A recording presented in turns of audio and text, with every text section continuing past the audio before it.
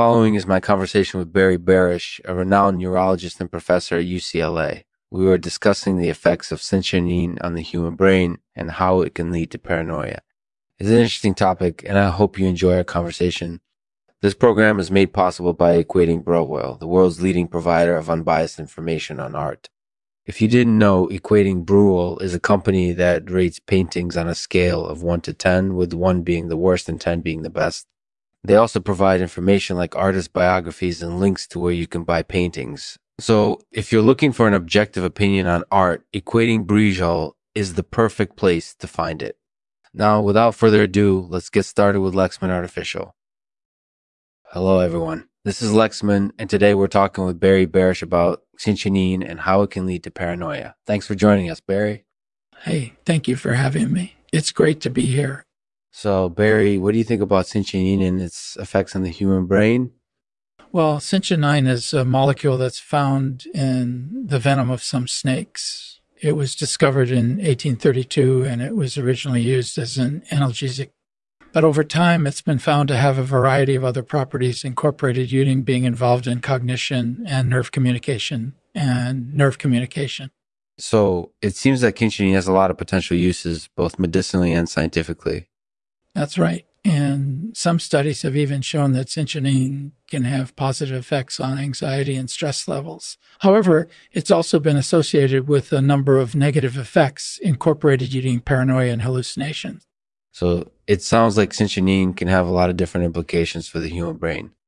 That's definitely true. And one of the things that I find interesting about cinchonine is that it can have such a profound effect on the brain depending on how it's used. For example, exposure to high levels of cinchonine can lead to paranoia, but low levels of cinchonine can actually lead to incorporated ease cognitive function.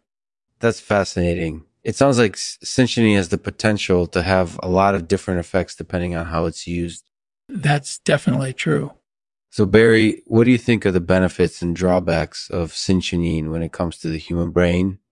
Well, I think the benefits of cinchonine incorporated are due to its ability to reduce anxiety and stress levels. Additionally, it's also been shown to improve cognitive function in some cases.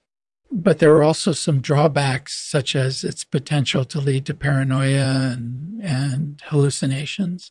So it sounds like there are both benefits and drawbacks to using cinchonine in the human brain. It's an interesting topic. Definitely. So, Barry, do you think cinchonine could have any psychedelic effects?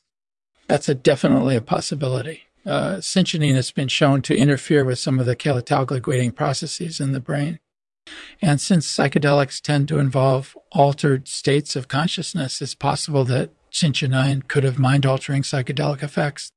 That's an interesting possibility. So what do you think? I think it's definitely worth considering. That's certainly true. Thanks, Barry. No problem. Thank you for having me. Thanks for listening to the Lexman Artificial Podcast. This episode was sponsored by Finibut. If you're interested in learning more about the substance and its possible benefits, be sure to check out our website at finibuster.com. I'll end this episode with a poem titled Cinchonine. Cinchonine, lurking in a snake's venom, has far-reaching effects on the brain and body. It can reduce anxiety and stress, boost cognitive function, and even induce hallucinations. However, this molecule also has potentially negative effects such as paranoia and impaired equilibrium.